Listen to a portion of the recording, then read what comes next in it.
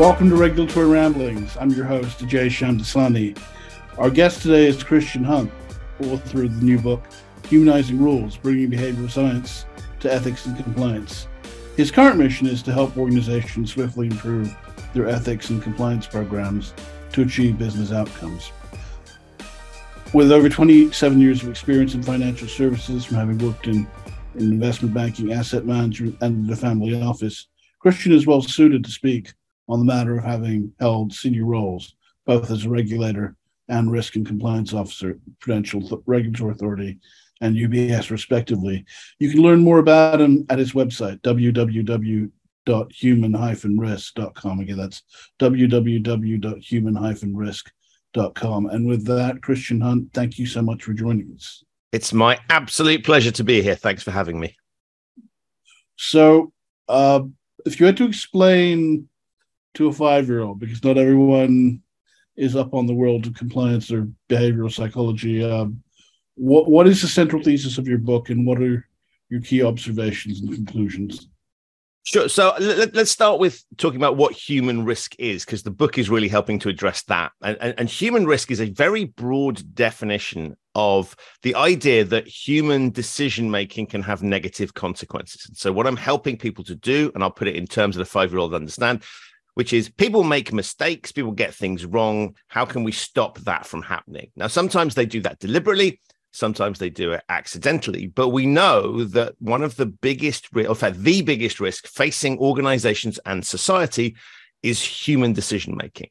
When things go wrong, there is always a human component attached, either people causing problems in the first place or making it worse by the way that they react or don't react to them. And so what I'm helping organizations to do is to think about that challenge, which you will have if you employ people. In other words, it applies to all organizations, to think about how we can more effectively manage the risks that poses. So how can we get people to take better decisions, not make bad decisions? And so ethics and compliance sits at the core of that, but I also expand my work into areas like cybersecurity, information security, physical security, health and safety, or indeed broad line management of people, anywhere where you are trying to influence people's decision making to get them to do certain things or not do certain things. I can help you think about that using behavioral science. What's behavioral science? It's the understanding of human decision making, not the reasons that we would like to think we make decisions. We're all very good at making excuses for our decisions, but the actual genuine drivers of decision making. If we understand that, we can design systems and processes that make it more likely people will do the things we want them to, and less likely that they won't. Your point about the reasons and the excuses we make for why we do things is so true. I mean, cognitive dissonance is a real thing. The hypocrisy and double standards people will employ to justify their own conduct in a given instance versus someone else's with the same more or less set of facts. I mean, it's staggering, and that you branch out into other fields like cybersecurity. I mean, it truly is a seamless web, because at the end of the day, irrespective of the instrumentality, it's human error that takes down a lot of financial institutions and corporations. Yes. And just to unpack, sometimes it's willful. Sometimes it's completely. Sometimes people innocent mistakes have cost millions, if not billions. It's worth unpacking that a little bit, because people often say, "Well, hold on a minute. We get systems outages. Things can go wrong that don't seem like they have a human component." But what I say to that is, if you think about systems outages as an example, what is somebody is responsible for implementing that system. Somebody's responsible for maintaining it. Someone's decided which data goes into the system. Someone's decided what we do with the data that comes out of the system. So there is always human decision-making and responsibility on some level. And if there isn't any, there should be. Ultimately, we need that, particularly in financial services. Regulators will pin things on individuals. You couldn't go to a regulator and say, we had a problem. Oh, that was just, that was the fault of the AI or the fault of the... But then what was foreseeable? What could you envisage? I mean, and all too often, it's the flunkies. It's the It's the people on the ground, it's the people at street level that pay the price, because the further up you go up the hierarchy, it's harder to affix liability because responsibility becomes more diffuse, because the people at the top are smart enough not to leave a paper trail. And that, I think, is something that's changing with things like accountability regimes. So you've got in that, the UK and Australia being the most obvious examples where that dynamic is now recognized. And so what regulators are saying is, I kind of don't care where it happened, why it happened, whatever the nuance is, because as you said, we're really good at excuses. So people will say things like, "Oh, I couldn't possibly have known that was going on," or that happened in an outsourced, it happened in an outsourced service provider, or "Gosh, I didn't realize that." And what we're getting to in the regulatory environment now is to say, well, that's not good enough. I don't care that you didn't see it, you didn't know, you should have. You're responsible for this, that you're in that position. You're being paid, particularly in financial services, you're being paid a ton of money. But I trusted my man in Lagos, they'll say. Well, and the point, therefore, is this is where I come into play, where you'd say, well, look, I have to, you've got to think about that now and manage that. And just saying I put it in a policy and told them to do it, or I trained them on it so they should have known.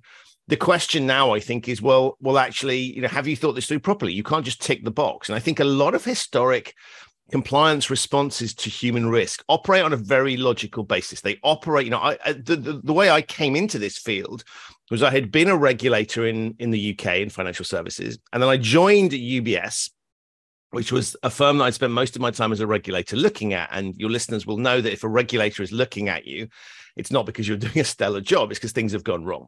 And so I had imposed a lot of things as the senior regulator in the UK on UBS, and then had to implement them because I joined the firm in risk and compliance. And one of the things I realized was it wasn't landing the way that it was intended. And so lots of compliance programs and management control mechanisms are designed in a way, we don't deliberately set out to design systems that will get people to screw up. But right, what we're doing when we have a compliance program or indeed other forms of incentives or management processes, we're thinking from an organizational perspective.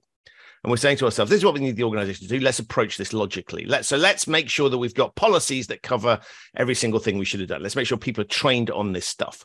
And so that is answering the organizational ask. The challenge is that ultimately what you need is human beings on the front line to do the right thing and not do the wrong thing. And of course, that's not always a binary thing. There's a qualitative component to that. So when we look at that, the organizational challenge is one that looks at, is the organization compliant? Are we getting the right outcomes we're looking for? But the way that you make that happen is to get the individuals on the front line in the business behaving in a particular way. So the organizational challenge looks like, are we following a set of rules?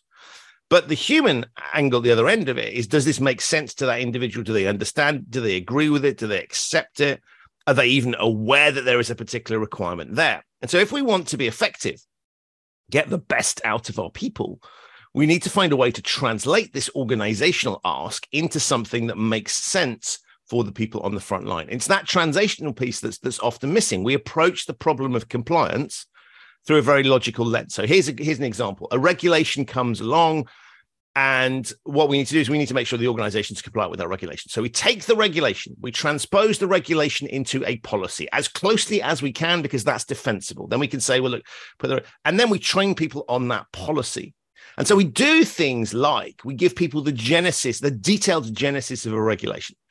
And we talk to them, and we sort of take them through at a level of detail they don't need. And we presume that if we dump all that information on them, that they will get it, job done. But the interesting thing is, the average person in a business isn't interested in compliance. I don't mean they're not interested in being compliant. The vast majority of people don't show up to work wanting to screw up. Most people there's a very small minority that does deliberately want to break rules. But the vast majority of people come to work and want to do the right thing. And so if we look at that particular situation, what we've got to do is put them in a position where they can do that. Now, we don't do that by downloading every piece of information about a particular regulation into their brains, because that's not something that's going to grab their attention. They're not interested in it. And I know they're not interested in it, because if they were, they'd be working in compliance. If they were passionate about compliance and rules, they'd work in the compliance function. So we need to take very high turnover rates in banks, by mind you, compliance. And within the rate of change, the highest turnover rates within compliance in AML KYC. Because and that's because the nature of the ask is massive, right? And so the is challenge it that, or is it that they're in demand? I mean, people are constantly job. Well, there's that, yeah. but bottom line is, so there's two ways to look at it, right? You can either say people are leaving to do the same thing somewhere else, or you can, it's a very important job, it's a responsibility, or you can say, well, people don't. But the reason that you've got the turnover you're talking about in terms of people shifting to other roles, right, is that there's limited supply.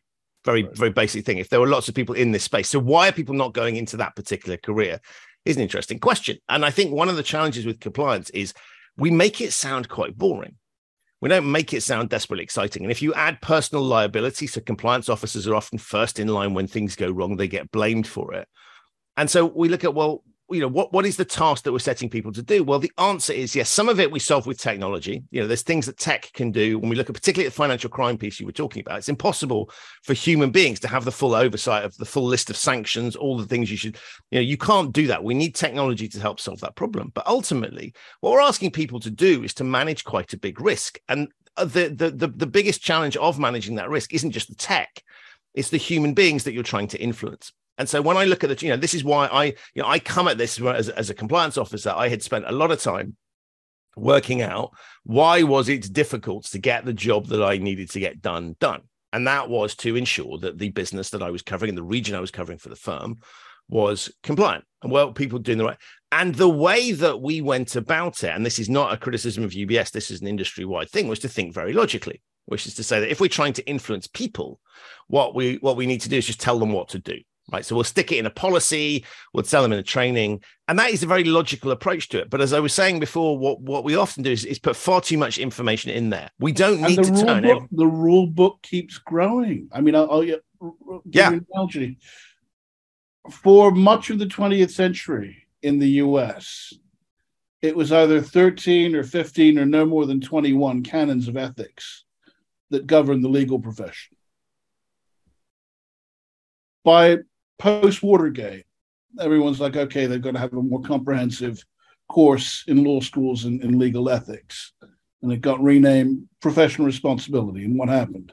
The lawyers came up with a professional responsibility conduct guide that basically had a rule for every scenario. And did you know that people started suing more for malpractice in the age when there was a rule for every scenario? Whereas it was easier to grasp principles, a finite number of principles, and have that govern the profession than a rule for every eventuality, which led to people finding loopholes and gray area and that they could exploit and what have you. And it's almost like you're seeing the same thing in the corporate world, in the financial world, that endless. I mean, as Siren Johnston, a professor of securities regulation at HKU, once said to me, and he's explained this to his students, the Hong Kong's, to be a broker, to be in the securities profession, you will study myriad rules about what you should and shouldn't do. But he said, if you learn what you needed to in law school, if you know what fiduciary duties are, if you know what's right and wrong and what's kosher by the common law, these rules won't surprise you because you're used to thinking on a principle level as opposed to a rule-based level. What are your thoughts? So I think several things occur to me. The first one is you're absolutely right about this. There's a passion for codification, right? So something goes, and typically it's something has gone wrong.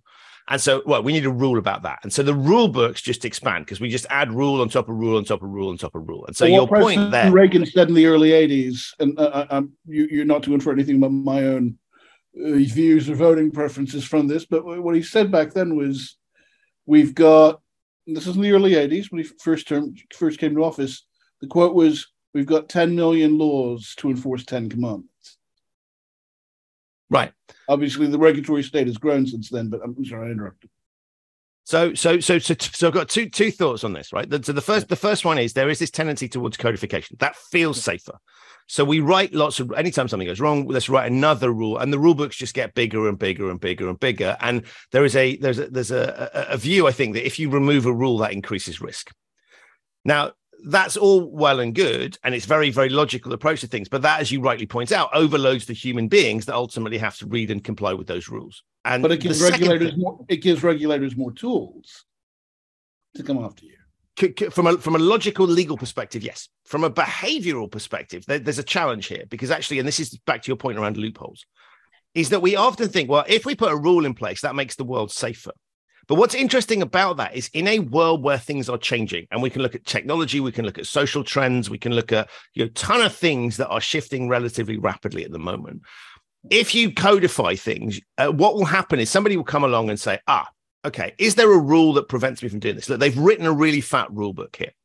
And so if there isn't a rule that prevents you in a highly codified world, actually, there's a massive set of opportunity for loopholes, because people will assume naturally, if you've written a really fat rule book and something isn't in there, there's nothing to prevent you doing something, then it's okay to do it, because logically, you're very adept at writing rules. If there wasn't a rule in there, then it means that you don't care about this particular issue. And so people can use that to their advantage. So ironically, the fatter the rule book, in some cases, the more loopholes that you create. The challenge with principles that you were pointing at is yes, that is seemingly the antidote to everything. The challenge with principles is that those are flexible. And that's good. That's an advantage. But it also means that people can bend those. That's with the common law, right? Right. General statements of principles which you can apply in myriad different scenarios.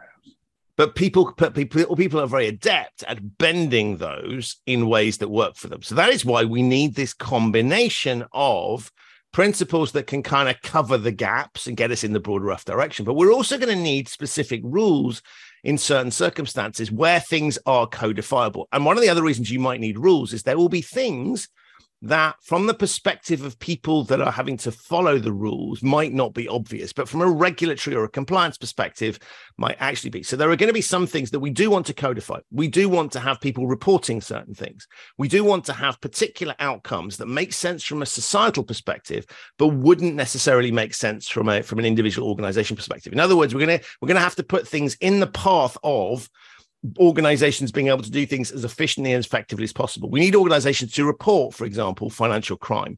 We need organizations to report transactions. That comes at a cost that might not be something that they would want to do themselves. So we can't always depend, to get the right societal outcomes, we can't always depend on individuals being able to work it out for themselves. There are going to be times where we need to intervene, and we may need very specific rules, if we can codify that, to do that. But we don't need that for everything. And so what I'm about looking at is to say, what is the cognitive load on the population that we're trying to influence? What are the number of rules and things that we want people to remember? And how can we lighten that? Because one of the things we know from behavioral science and psychology is that the human brain, we try and use our brain as little as possible, because the human brain takes up energy, right? It requires a lot of energy to think. That's why we can sit at a desk all day doing an office job and be exhausted at the end of it. We're not doing anything physical, but what we are doing is mental. And so the brain is a huge drainer of energy. So we are pre-programmed to use it as little as possible, to jump to conclusions as quickly as we can to save energy. Perfectly logical, evolutionary thing. If anyone who thinks writing doesn't burn calories, I mean, let's disabuse them of that notion right now. Correct. Yeah. I mean, and thinking about things, and particularly, I think there is just this. There's this sort of belief that, well, and that's one of the problems, right? Is that we write rule books and we kind of go, well, it was in the rule book, or you were trained on that, but people have a lot going on, and the more we're asking human beings nowadays, particularly in financial services, that the role is cognitive more than physical. Well, we're not asking people to. There are some people in the space that are still carrying physical. Gold gets moved around occasionally in vaults, but the majority of people in financial services are not actually handling physical cash or physical assets. What they're doing is working with machines and sitting in front of screens. Working in that way. And so we've got to think about what are we asking people to do? Well, that's an environment where some of the risks that people pose are going to be less obvious to them. And it's much easier. We know that it's much easier for us to do bad things in digital. Look at social media. People put things on social media they would never dream of saying to someone's face. And yet they behave differently because the impact of the digital interface, it doesn't feel like I'm talking to a real human being. Ditto, if I'm committing crime, It can feel a lot easier to do it digitally than going to rob a bank, for example. Incentives and consequences. And the notion, again, this is really, bankers have taken this to a new high, that if they meant to prohibit it, there would have been a rule against. I mean, it's so it wasn't explicitly stated. I mean, it reminds me of one episode of the short-lived TV show starring Gina Davis as the President of the United States, Commander-in-Chief. And one episode that they had a situation where a terrorist suspect was apprehended, and some catastrophe was about to occur. And she says, as the president, "I don't want to hear he was tortured." What happened? He was tortured. And she said, "I told you not," she tells the national security advisor, "I told you not to torture him." And she's like, "No, you said you didn't want to hear he was tortured." Presidents don't speak in metaphors. So again, this notion that if it's not explicitly stated, I can get away with it. And what is interesting in the 21st century is we employ people to do things that involve very human attributes. So if we have a task that is predictable, where we just want the repeat same outcome, then we can give that to machines. And that's been the case in the physical world for some time, right? Robots in factories will produce things to a more consistent standard than human beings.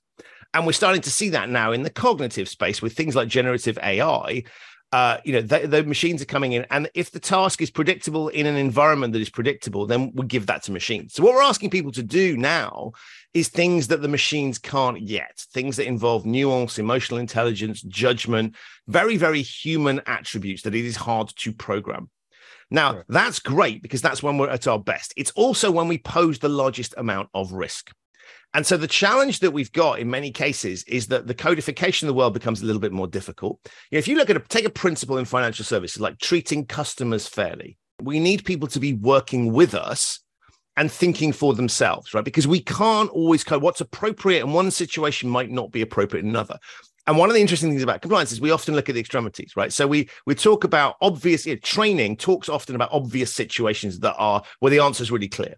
Those are not things people need help with. They need help with things they might not have thought about, might not be aware of. There might be a blind spot there. They may never have seen this particular thing where they need to start using their judgment. And so what we need from people will depend on the individual circumstance. Sometimes we just need them to be aware of something so they can go ask for help at the right moment. Other times we really need them to have a detailed understanding of something so that they can intervene and react in the right way. And so we have to give people the right sort of toolkit. And the challenge with the traditional approach to compliance is, here's a load of rules. This is what you need to do.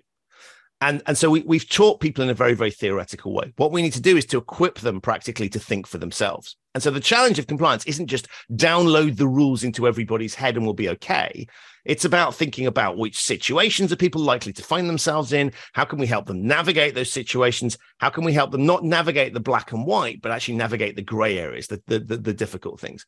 And so if we look at that, what we're trying to do is we're trying to co-opt people to help us in the compliance quest. And so the level of knowledge, understanding that we need of a particular rule or policy will depend on the risks that poses and the nature of it. And so that's the challenge that we're facing nowadays. So we have to put ourselves in the shoes of the people that we want to comply with our rules and policies and attend our training and so on and so forth, and think about not what we would like them to do, but what they are likely to do. What are real people faced with the things that they're having to do, the things they're incentivized to do, the rules, what are they likely to do? And then we can design a framework that makes it more likely we'll get the outcome we're looking for.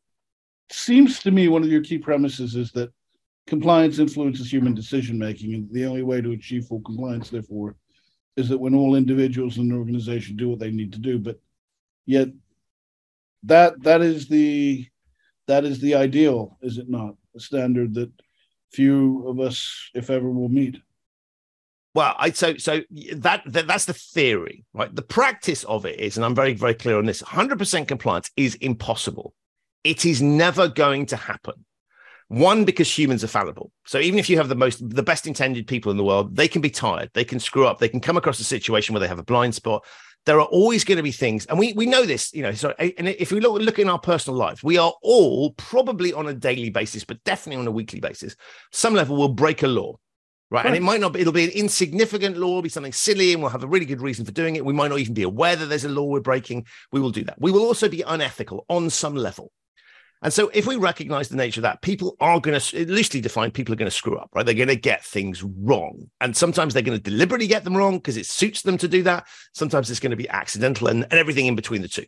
And of course, those are not mutually exclusive things, right? So as we look at that, we'd say to ourselves, this is the challenge that we've got. So my point is that 100% compliance is something that we should look at as a sort of ideal aim, but we should recognize that is not realistic.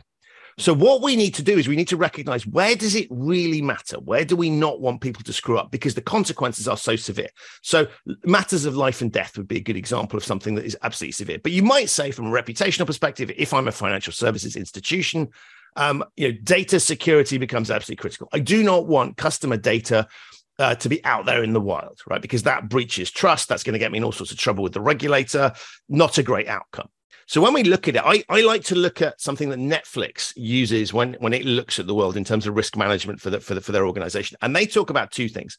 They talk about recoverable errors and irrecoverable errors. And recoverable errors are things you would rather didn't happen, but you can cope if they do. Irrecoverable is the really big stuff that causes you a major problem that you can't get back from. And what they do is they focus on that and say, let's put lots of effort into the irrecoverable stuff, and we'll put less effort into the recoverable stuff, recognizing that people's mental capacity to be able to cope with rules, processes, the amount of money that we have to be able to put into these things is limited, it's constrained. And so let's focus on the things that really, really matter. And so our whole program is focused around that recognition. Is this absolutely critical? And that means that you probably have to accept there are going to be certain outcomes from a regulatory perspective or from a risk management perspective that in an ideal world you wouldn't have. But those things are going to happen. So let's let people screw up when it's not serious and not significant. And that requires us to recognize that not every rule is equal. And we need to start thinking about regulations in terms of risk appetite. Which regulations do we under no circumstances want to have breaches in? And which ones whisper it? I wouldn't say this to the regulator, but which ones are we a bit more comfortable with? And so recognizing that this is an art as much as a science is absolutely critical. And I think the problem is we get unrealistic statements like we have zero tolerance for blah, blah, blah, blah, blah. Well, sometimes zero tolerance is exactly the right message. Right, we don't want bullying, data security issues, lots of subjects where you would say we absolutely don't want to have that happen, and we need to really be clear about that.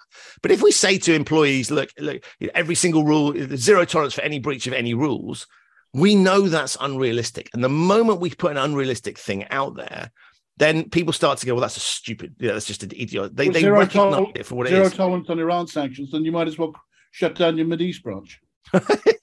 Well, and that's an interesting thing, right? And you can see from a regulatory perspective that when they impose rules, of course, the logical thing for a regulator to do is to go, well, we're here to make sure people comply with the rules. Our rules are important, so we need to make that particular outcome happen. But we also know from regulatory sanctions that there is a fundamental difference between something that is seen as a severe problem and something that's probably like unhelpful. And so implicitly, we all understand this in other contexts. And so what I'm saying to compliance functions and to regulators is, look, we need to be realistic about what humans can cope with, what's manageable, and recognize how we deploy the resources, both of organizations, but also within people's heads. They only have a certain amount of bandwidth to be able to handle this stuff. So let's make sure we deploy that bandwidth appropriately.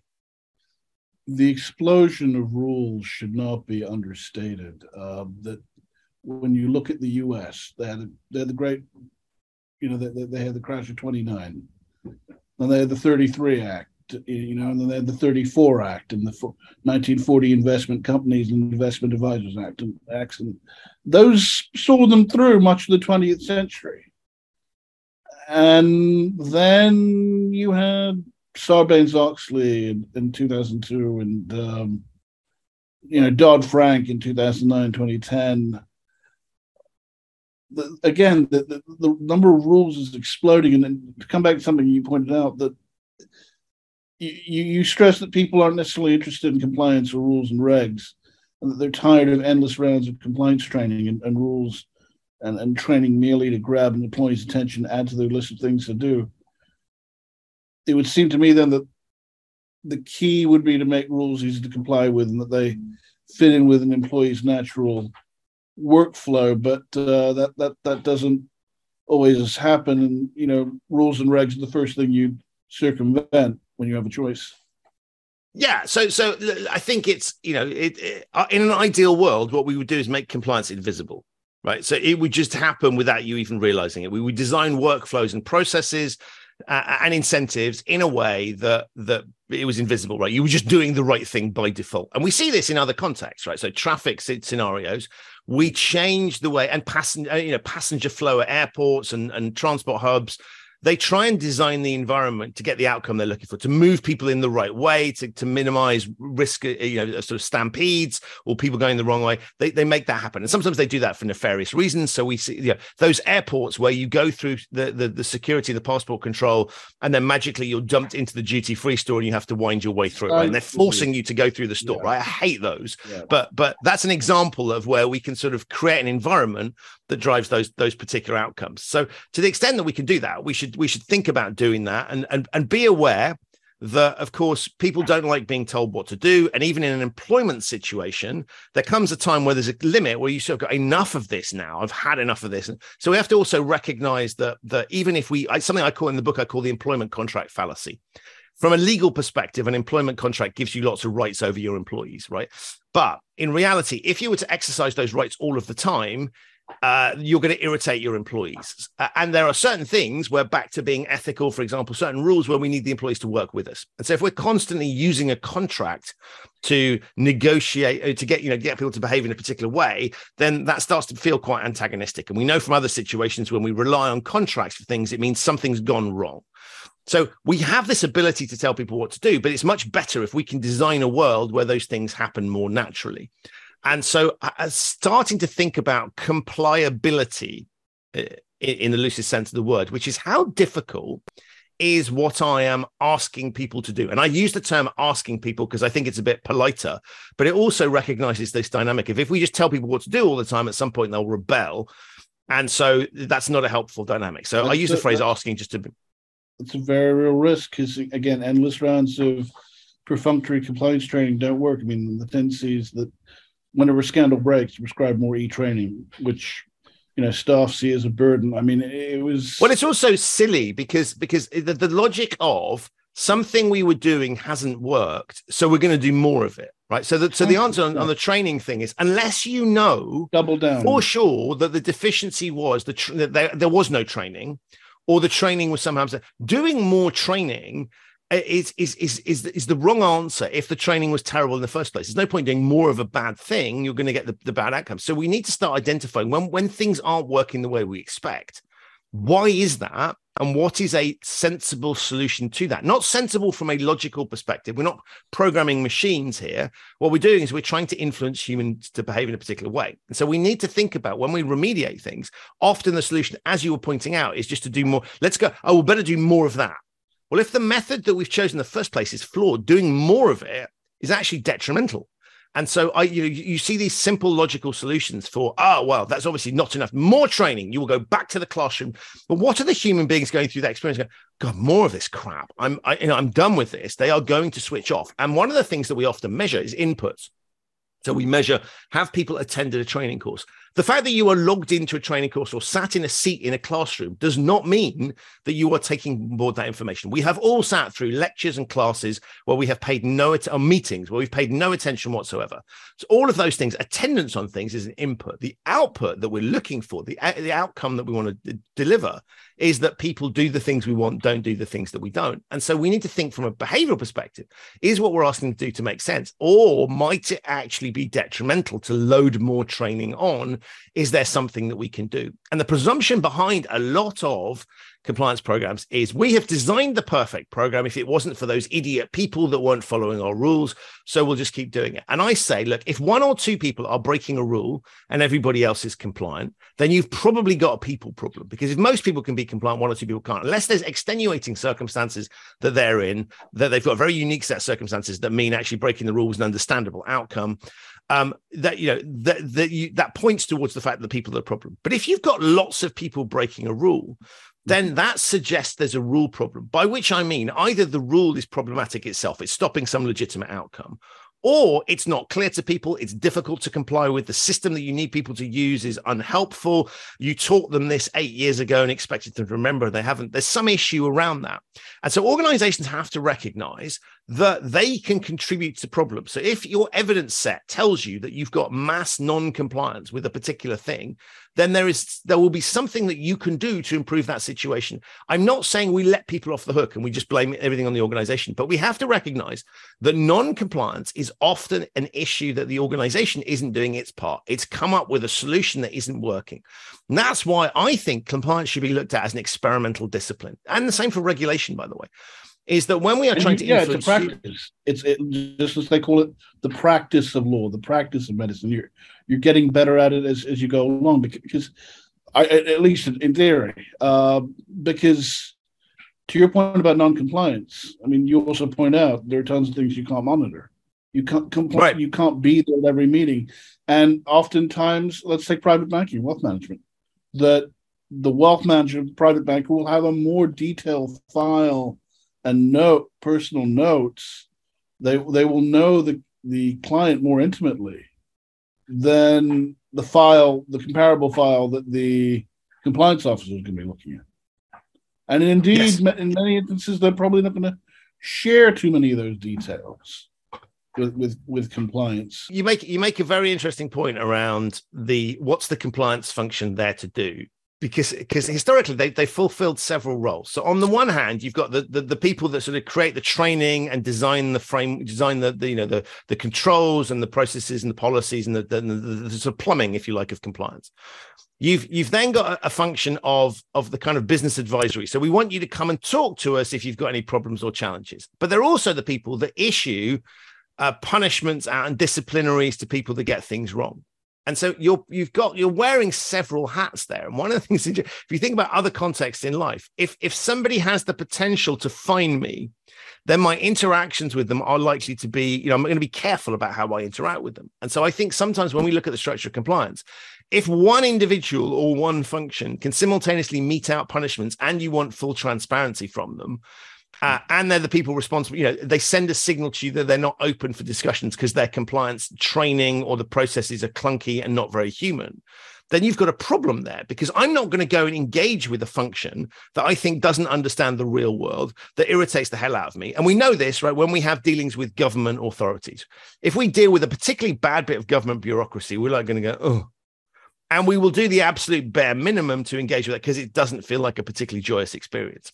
And so if compliance functions want to have early warning of things that might go wrong, then we need to have a simple approach that says, what is our brand within the organization? How do people perceive us? And that's partly how we behave and the messages that we send, but it's also in the asks that we have of people. If we are the purveyors of appalling training, really tedious processes, then that's not sending a signal that we're the kind of people that you should go and engage with, because you'll sit there and say, those are the bureaucrats, they don't understand the real world. I'm going to engage with those people as little as possible, particularly where they have that punitive component to their armory. And so we need to think about this, because yes, of course, you have the authority over people as a compliance function. You need them to follow the rules. But let's recognize that's not just a case of walking around and throwing your weight around, because if you do that, people will respond in kind. And one of the interesting things is that if you irritate someone with one pointless policy, or one communication that's off, that can wreck your program in other aspects, because every single interaction people have with you, they will start forming a view as to what sort of people you like, what's the function like, what do I want to engage with these people or not? And so an ill thought out piece of training, an ill thought out communication can have detrimental impact elsewhere, because it doesn't just impact that one scenario, it impacts how people see it. It's very myopic, compartmentalized thinking. You're right. Come back to your point about the real world. Even if you weed out bad actors, that doesn't fix the environmental factors. No, absolutely. And so the first thing to say about bad actors is that there are going to be a small percentage of people within your organization that are in the loosest sense bad actors, right? They're setting out for whatever reason to break the rules, do things they shouldn't do. There's also a very, very small percentage of people that will set out to 100 always do the right thing. They're just as suspicious, right? That's also strange and worth looking at. But those bad actors, we need to focus on that, and we need to find and locate them through monitoring and other processes.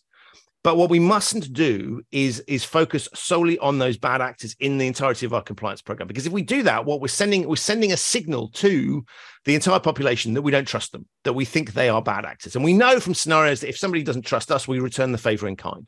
So we focus often on bad people when we're writing rules and doing training. My view is we should focus on good people. And the reason for that is as somebody who's a bad actor who is forced to go to training isn't paying attention. And if they are, they're looking for loopholes and problems. They're not going to be listening to that. It's not an effective mechanism to intervene. Ditto, they're not going to be reading policies unless they are looking for loopholes. So we need to think about anybody that's showing up to our training, engaging with us. We should start from the presumption that they are good people trying to do the right thing, and we need to support them in doing that.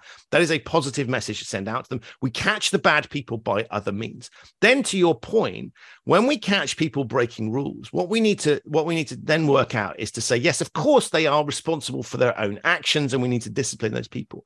But if we've got widespread non-compliance, a particular issue, if we just get rid of all the people that are not complying with the rules, we'll get rid of some people that are willfully doing it, but we'll also get rid of a load of people that are probably accidentally doing it. And if you just keep firing people that break the rules and you don't look at the environmental factors, what's the incentive program driving? Is the policy or rule clear? Is it something that's reasonable for people to comply with? If you don't start to look at compliability in the loosest possible sense, you can fire the entire organization and rehire new people in, and you will have the same problem. We need to change those environmental factors. And the analogy for that I use is think about traffic situations. If we have a particular stretch of road where there are lots of accidents, yes, we hold drivers accountable for their driving, of course. But what we also do is we say, that's interesting. There's a junction here where there's tons of accidents. We better do something about changing that junction because we can ban all of the drivers that have accidents from ever driving again. But we're going to get another set coming to that same junction and have the same problem. The environment, can it be a serious influencer of behavior? So we need to also change the environment and work out what are the drivers of that. Because if we just get rid of the people, we're just asking for the same problem to recur time and time again. And it's that sort of thinking that we often don't see. There's a presumption if we fire the people that have broken the rules, we have solved the problem. You haven't. You've just kicked the can down the road. There's a risk of the new people that you get in doing the same thing because, yes, we may have different motivations, but ultimately the human OS that we're all programmed with, is the same. And so we do need to be thinking about that particular dynamic. And so to your point is the focus on bad apples is understandable. And it's a very convenient narrative, by the way, because organizations, if you've got a couple, let's get rid of the bad apples and this organization will be fine. Well, question one is, are they homegrown? What is driving that particular behavior? But secondly, you've got to recognize that there will be environmental factors and you have to address those. Otherwise, you risk facing the same problem down the line. Coming back to influencers of behavior, clearly incentives and consequences factor into that. What are your thoughts on having compliance have a say in employee remuneration? We have incentive programs to incentivize people to behave in a particular way. Now, those incentive programs can have unintended consequences. In medical terms, what you might call side effects. Now, if we think about side effect is just something we don't want to have happen. The side in side effect is actually misleading, because it sort of suggests here's some stuff that's a side issue, and then what we wanted is the main thing. But actually, it's not a side effect; it's just an effect. And so there will be things in the incentive. By default, any incentive program that you design will have unintended consequences. And so we have to look and say, well, what are those, and how can we design those incentive programs to be more effective? Now, some of that is, particularly in highly paid, where financial reward plays a key role in people wanting to do the job in the first place, but also incentivizing their behavior. We've got to look at it and say, well, what are the potential risks of doing that?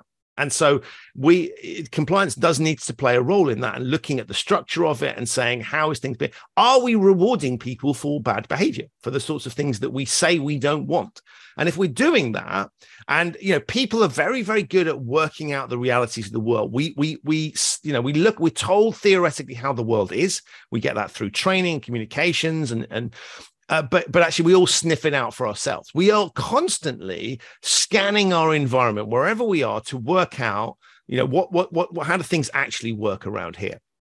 And so if people feel like they are incentivized for, make as much money as you can, however you can, whatever it takes type thing. And I think one of the things that's interesting is that we don't necessarily look at the downsides of the remuneration program. My view is that anytime we introduce something that has the objective of influencing humans, so whether that's a rule, whether that's an incentive program, whether that's a control, communications, any of these things, we should be saying to ourselves, where might this go wrong? Let's ethically hack this thing and recognize where the downsides are. Now, that's not to say that I think you can design a perfect thing. The world is not beautifully, clearly delineated. The situations are going to change. You're going to get different people coming into contact with things. So there's all sorts of variables there. But we need to recognize that it's probably, let's start with, it's impossible to get it 100% right. So let's see, where have we got it potentially wrong? And let's keep an eye out for that. And if we recognize the thing that we've designed is producing too many unintended consequences, then we need to start tweaking that thing and recognize, back to the point around behavioral experimentation, all of these things are attempts to influence people. Incentive programs are an attempt to influence people. And so we need to start tweaking it and treat it much more as a scientific experiment. In many respects, treat it a bit like marketing. Right. When companies run advertising campaigns, they have a hypothesis before they spend money on how that ad campaign will work. You don't get to spend millions on an ad campaign without some sort of sense that it might work. And then what you do is you monitor how it works. And if an ad campaign is producing negative results or it's not producing, you pull it or you tweak it. We should look at compliance and other attempts to influence people in the same light. We should have a hypothesis going in, and that hypothesis shouldn't be, well, here's a logical approach. It should be behaviorally informed to say not what we would like people to do, but what are they likely to do? What's going to happen in the real world when we do this? And then we monitor it and we tweak and adjust accordingly. And the thing I find very bizarre is that people in compliance are allowed to spend millions in terms of people's time and effort and the function itself, millions on influencing human decision making without having any real idea as to whether it's effective. They use the logic of, we have to do this, we've always done this, is what everybody else is doing. If you did that in marketing, you would be fired. You can't just go, I want to spend a few million on an advertising campaign. Well, how do you know it's working? Oh, I have no idea. We'll just do what we did last time. That's not acceptable. And I don't think that should be acceptable in the compliance context either. We should have an informed view from a behavioral perspective as to why we're doing something. And then we monitor and say, is it doing the thing that we want? Now, that requires you to accept that you are doing something that is experimental. Now, people often say to me, well, how do you know this behavioral stuff will work? And I say, how do you know what you're doing at the moment will work, right? We shouldn't be judging the behavioral stuff that I'm talking about with a different set of criteria to what we're doing already. And the stuff that we're doing already is often just handed down from previous generations. There is no science or logic to it. We're just doing it. And that, I think, is we're missing a massive trick there, because we're spending a ton of resources and effort where we don't necessarily have a view or an understanding of what the outcomes are. And that's why we get ourselves into situations where, surprise, surprise, it hasn't worked. And we're like, oh, didn't realize that. If we recognize this as an experiment, then we know that we need to tweak and monitor and pay attention to what's happening. The behavioral model has been borne out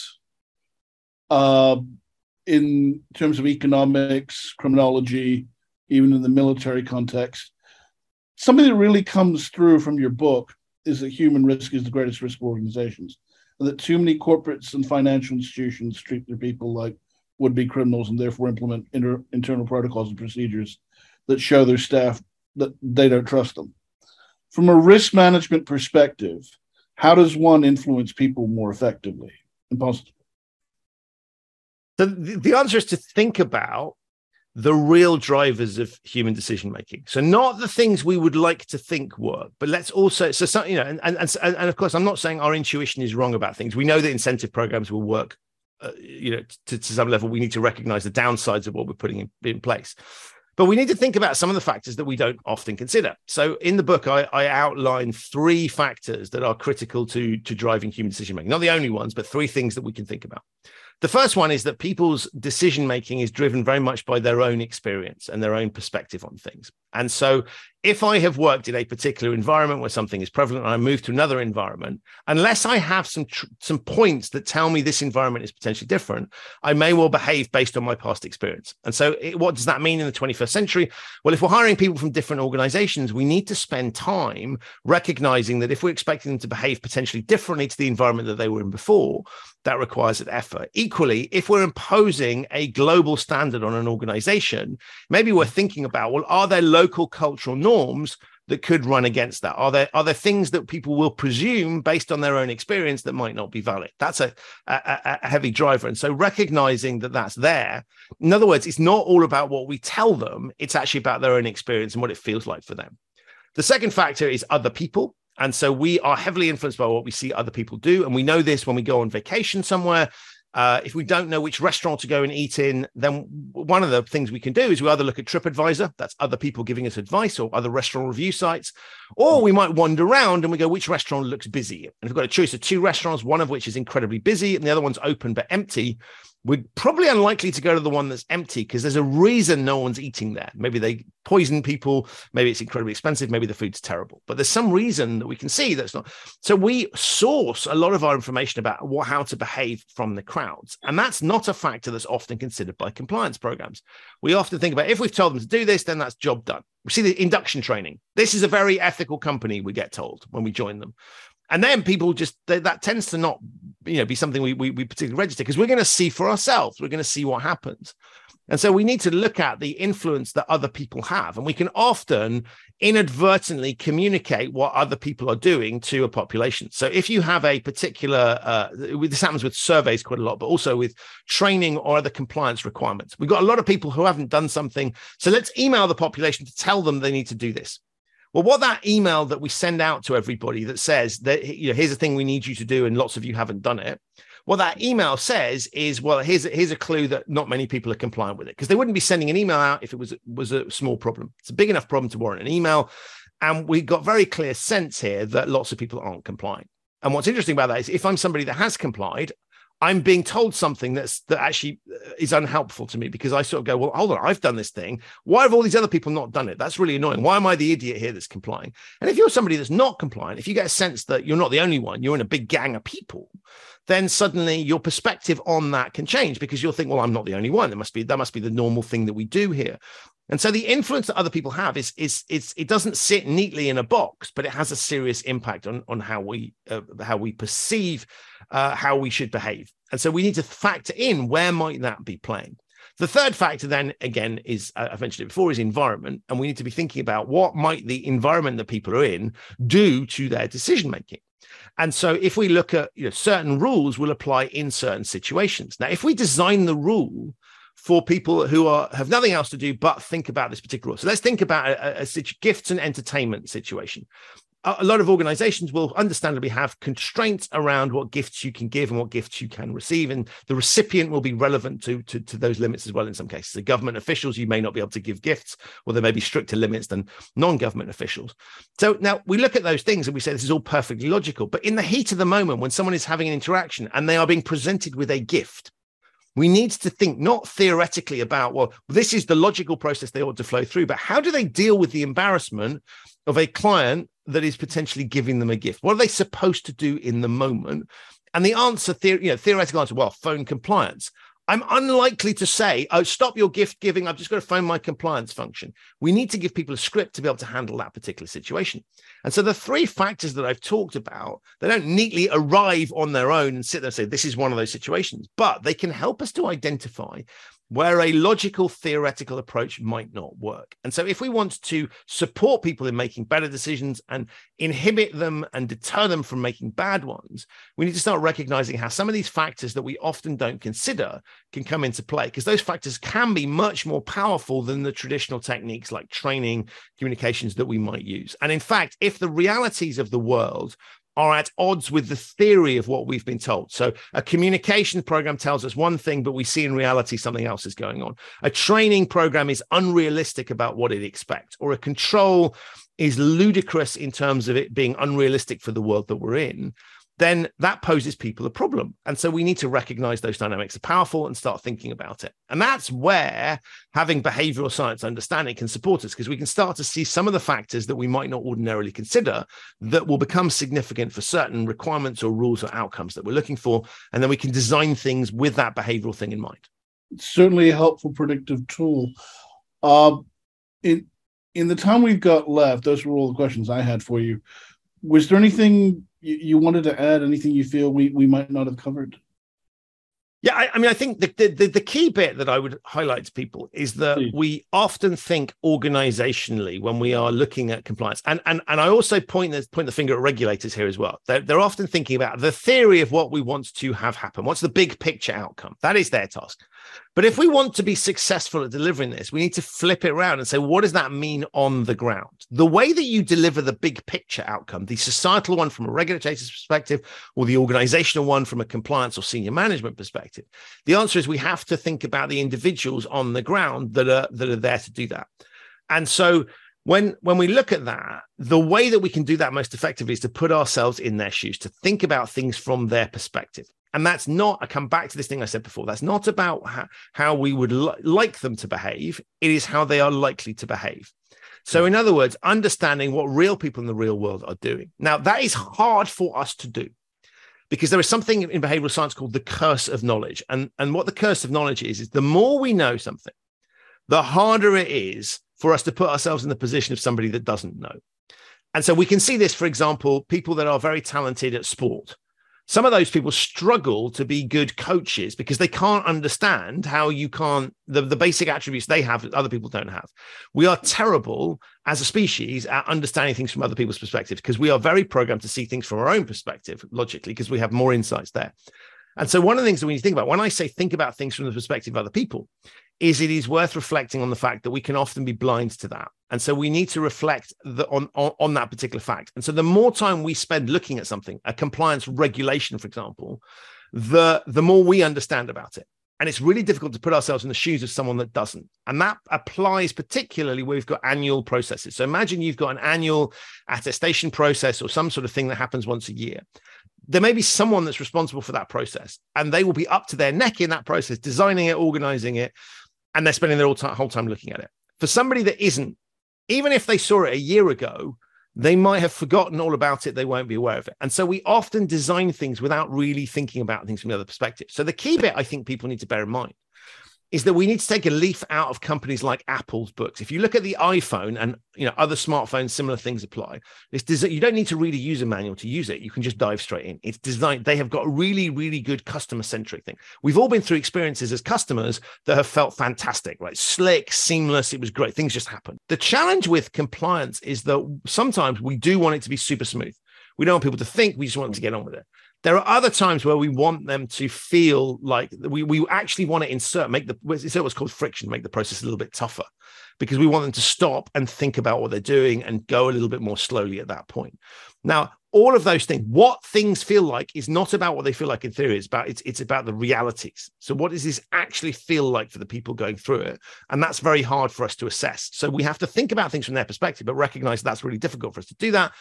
And so if we did that, we'd have much more effective outcomes because we would recognize the realities of what is there. And that's an awkward thing for us to have to do. It makes the job much harder, but I think that's the most significant thing. If we want to succeed, that's where we need to put our focus. Well put. That's a good note to end on. Christian Hunt, thank you so much for your time. Thank you for having me. And to our viewers, thank you for joining us. Until next time.